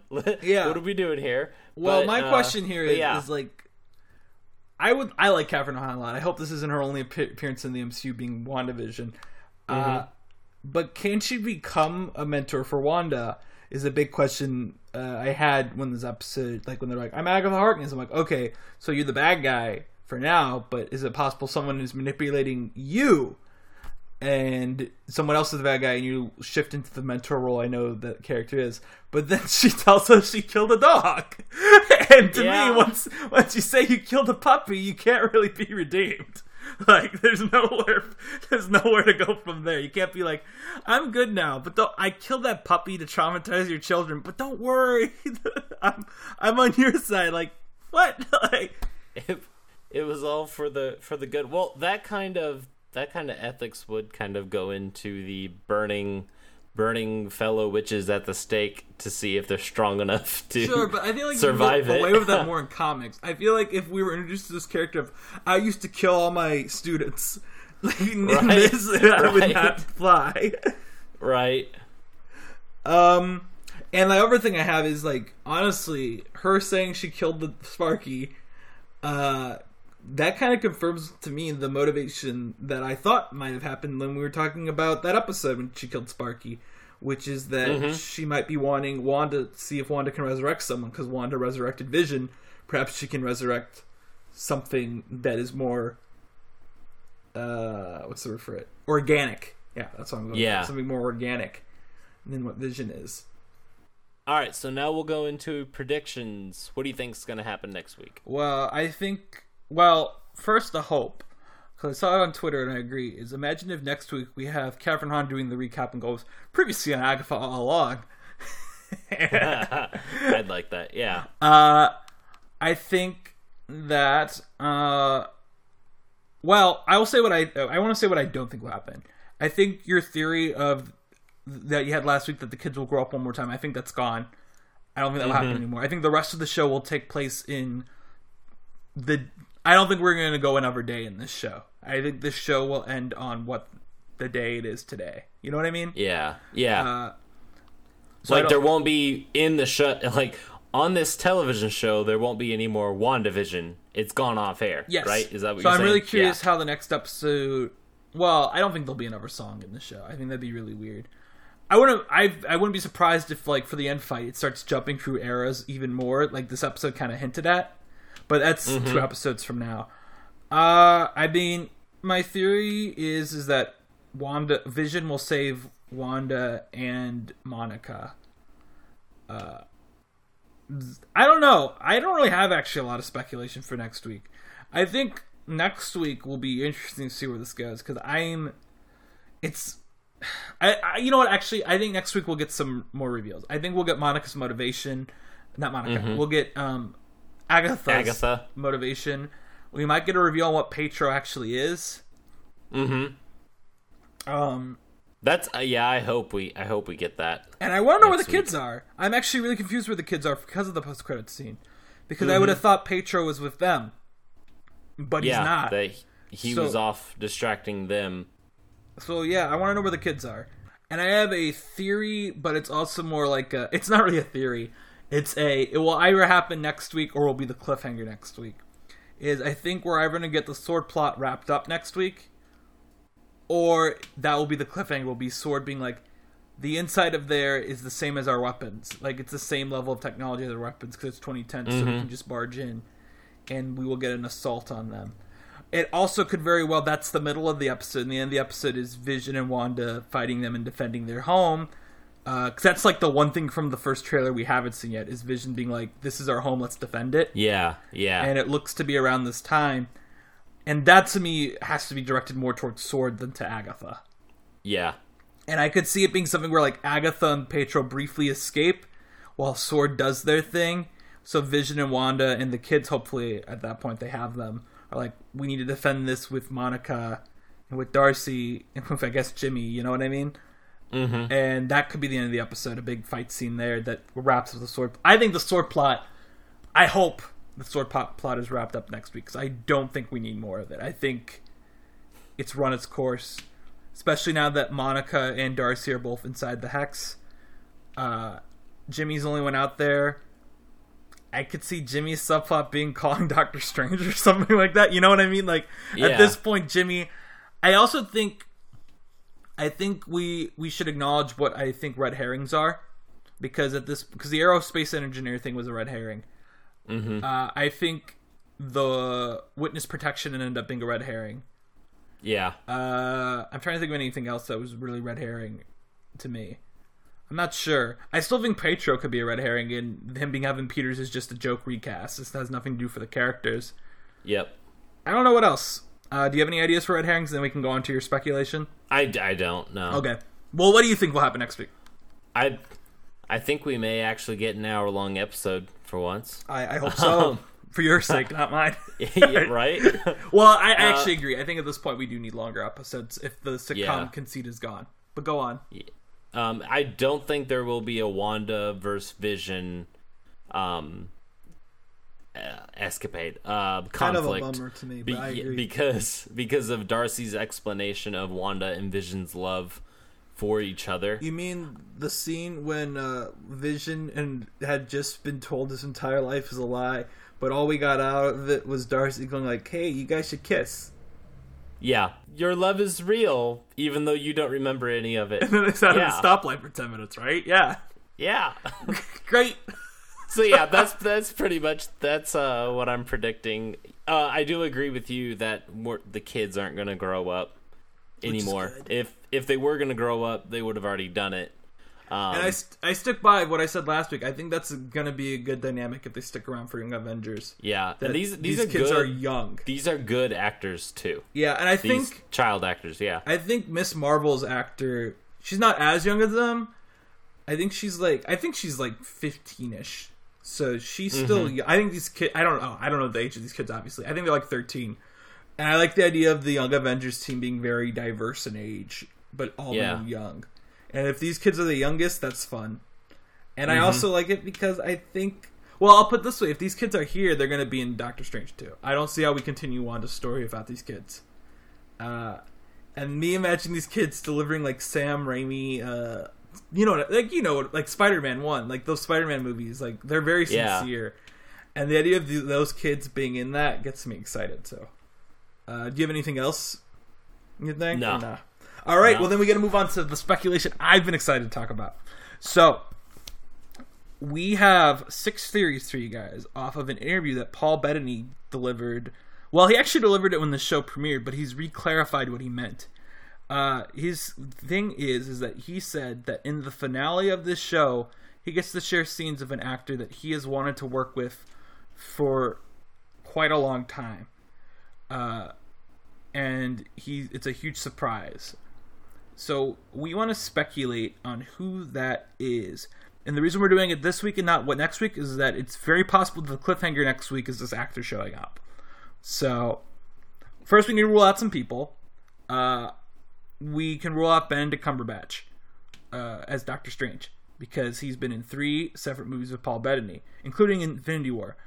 I don't think he shared a scene with Bettany in Infinity War, but I think he has shared a scene in one of his other films with Paul Bettany. We also want to rule out the Jeremy Renner as Hawkeye theory because obviously he had a huge fight with Vision in Civil War. So with those 2 ruled out, we both have 3 theories for you and reasonings behind them. Hopefully one of them ends up being right. If not, it's just going to be a very funny thing to listen back to and listen to how we're totally wrong. Totally in the wrong area. So Tyler is going to give you his 3 first, then I'm going to give you my 3. All right, so this first theory is the multiverse theory, which is Michael Fassbender as Magneto coming in. We could finally get the father-son moment between Magneto and Quicksilver that was teased in It was in Apocalypse. X-Men Apocalypse, yeah. I about said Age of Apocalypse, but that's the comic line. Yeah, in X-Men Apocalypse. I'm not sure how effective Magneto would be against magic, but he would help against sword. We could also get a nice little moment with Wanda finally getting a break. You know, we talk about grief, and she would finally get a break with Her Magneto. dad's a supervillain from with dad dimension. coming in there, right? So yeah, but and I'm a fan as much as I am a fan of Ian McKellen. I think it logistically makes more sense for Marvel if they're going to bring over one of the 2 Magnetos for them to bring over Fassbender. Yeah, there's that one. The multiverse theory. Michael Fassbender as Magneto. And then the second one is what we are calling the Keanu corollary theory, which is Al Pacino as Mephisto. The reasoning behind this is Al Pacino played the devil in Devil's Advocate, so yeah. I do think, literally... actually, though, you don't have this listed as evidence, but I think around award season 2019, because he was doing all the press for The Irishman, because he was nominated for that time, he mentioned that he did take a meeting with Kevin Feige, and he wanted to do a Marvel role at some point. So we do think I do think, at least, that Al Pacino will show up at some point in Marvel. I don't know if it's this theory or not, because I'm not really saying if I saw any of your theories or not, but I do want to add that to yours, that Al Pacino has met with Marvel for something. Gotcha. We just don't know what it is. So this is very possible. He was just in Once Upon a Time in Hollywood and The Irishman, right? Yeah. And he's going to be I think he's going to be in a new Ridley Scott movie next year too. So he's keeping busy. That's true, and Mephisto does not engage in hand-to-hand combat much. Yeah, I feel like it's more I think of he's deception. very Kurt Russell, Robert Redford type of thing. Yeah, you know what I yeah. mean. Like we've had them; they're fine. I don't want to rule out Al Pacino being in a Marvel production as a major role. Because I think he could stick around for a couple, like 6 or 7 years still. He's not that old. And Mephisto is active in a ton of superheroes who are already Spider-Man. in. Yes, I mean Spider-Man, Thor. I could go on. Doctor Strange. So Mephisto is in a ton of comics with characters that have already been introduced into the MCU. So there's a lot of playability with that as well. But and then there's the Monica connection theory. Wait, I gotta be dramatic again. The Keanu corollary theory. Al Pacino as Mephisto. Okay, then there's the Monica connection theory, which is Ben Mendelsohn as Talos.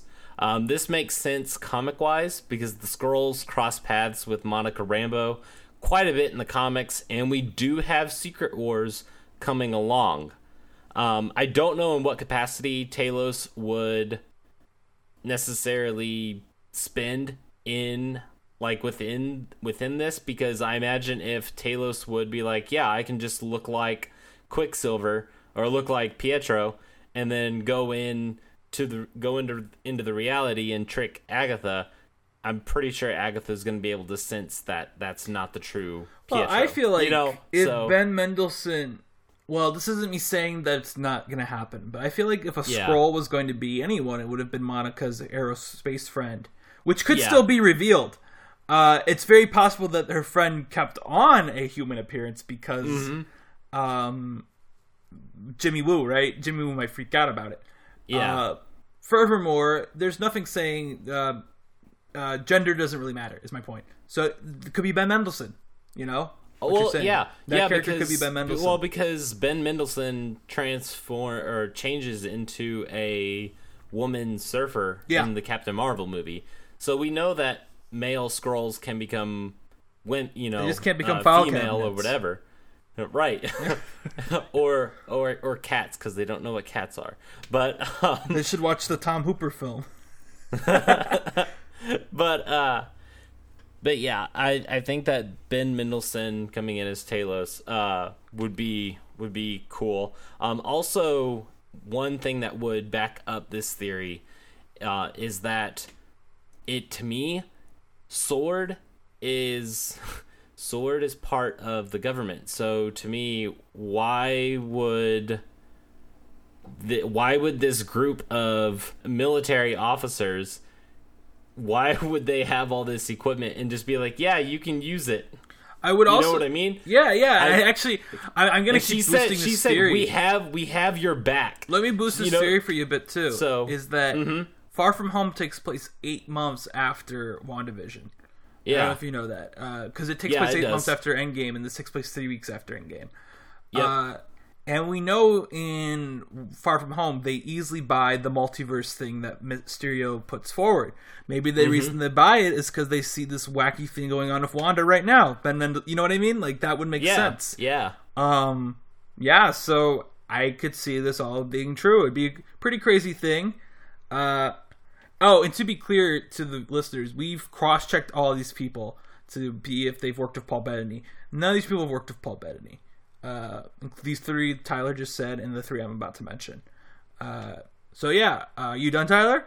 Can I say anything really dramatically? The Monica connection theory. Ben Mendelsohn as Talos. Now it's time for mine. So the first one is a theory that we've said before on the show, but I'm going to say it again because he has not worked with Paul Bettany, and that is the Strange connection theory, which would bring back Chiwetel Ejiofor as Baron Mordo. This would make sense because we know Baron Mordo is in Doctor Strange 2. We know Wanda's in Doctor Strange 2. Somehow Paul Bettany has never worked with him, even though he's considered one of the forefront British actors working. And I want to point out here, all 3 of mine... Well, no, 2 of mine are British, because I feel like Paul Bettany, as a British actor who, maybe it's stereotypical, but I feel like British actors really want to work with other, legendary British actors. And the only thing that has me iffy on this is the same reason I'm kind of iffy towards your theory I said I wasn't going to comment much, but I'm kind of iffy towards your Ben Mendelsohn theory and your Michael Fassbender theory for the same reason I am this, is that to me, him saying he's wanted to work with him his whole life would imply it's an older actor. And Chiwetel is in the same age as Paul Bettany. But I would not be surprised to see Baron Mordo show up at the end. Perhaps Baron Mordo trained Agatha to do all this, you know? Maybe he's behind it all instead of Mephisto. I think that's very possible still and would lead into Doctor Strange 2 very nicely. Because we know Mordo... I don't know if he's supposed to be the main bad guy there, but he is in the film significantly. And I think it's also... To me, this option is the best one we have besides your... Of my three, it's the best one we have in the terms of... People are going to recognize who this character is because they've seen Doctor Strange. They'll be like, oh, that's Baron Mordo from Doctor Strange. I can watch Doctor Strange on Disney Plus right now if I'm not familiar with this character. But yeah, that's the Strange connection theory. Chiwetel Ejiofor as Baron Mordo is something we've kind of discussed before on the show, but I'm sticking by it because Paul Bettany hasn't worked with him. My next one is, do you want to say it really dramatically? The Strange connection theory. Chiwetel Ejiofor as Baron Mordo. All right. So next one I have is the big name cameo theory, which would just be Dick Van Dyke showing up as, I have it listed, I don't know. Because to me, if Dick Van Dyke shows up, he's not going to play an important character. I think Dick Van Dyke showing up makes a ton of sense, though. Because sitcoms. Yeah, sitcoms. And the first episode, in our podcast, we kept referring to it as I Love Lucy, but in retrospect, looking back on it and reading the discourse, it seems as though it was more a take on the Dick Van Dyke Show. Dick Van Dyke also recently cameoed, 2 years ago, cameoed in Mary Poppins Returns, which means he is still well connected with Disney. He still likes working with Disney. I could see him wanting to show up in a Marvel project because he's Dick Van Dyke, and he was like, he likes showing in stuff, and he likes showing up and stuff for his grandkids, or great grandkids. I don't know how many kids he has, but my point is, he would make a lot of sense. It would totally make sense why Paul Bettany would be like, I want to work with this guy because he is a legend, right? And he's still working, and that's kind of crazy that Dick Van Dyke has been working for so long. I don't know what role he would play. My personal theory is if Dick Van Dyke showed up, he would just kind of show up as like a vision to Wanda. That, no pun intended, but you know what I mean. Like you know, Wanda would be like thinking about it, and like he would just appear like as a corporeal being. I don't know, but I wouldn't be surprised to see Dick Van Dyke show up. And yeah, give it to me, Tyler. The big name cameo theory. Dick Van Dyke as I don't know. Now, this last one is a theory. This theory I'm really proud of, because I came across it by accident. So it's the accidental theory. And before I tell you what it is, I want to explain how I got to it. So I was texting Tyler earlier this week, and I asked him if he'd seen this movie called "Can You Ever Forgive Me?" that came out a couple of years ago. It's a dramedy, and Melissa McCarthy was Oscar nominated for it, and he told me he didn't. So I was thinking of "Can You Ever Forgive Me?" and another actor in "Can You Ever Forgive Me?" is Richard E. Grant. Also Academy Award nominated for his role in there. And then I realized something, is that Richard E. Grant is currently on the Loki cast list as a special guest star playing an undisclosed role.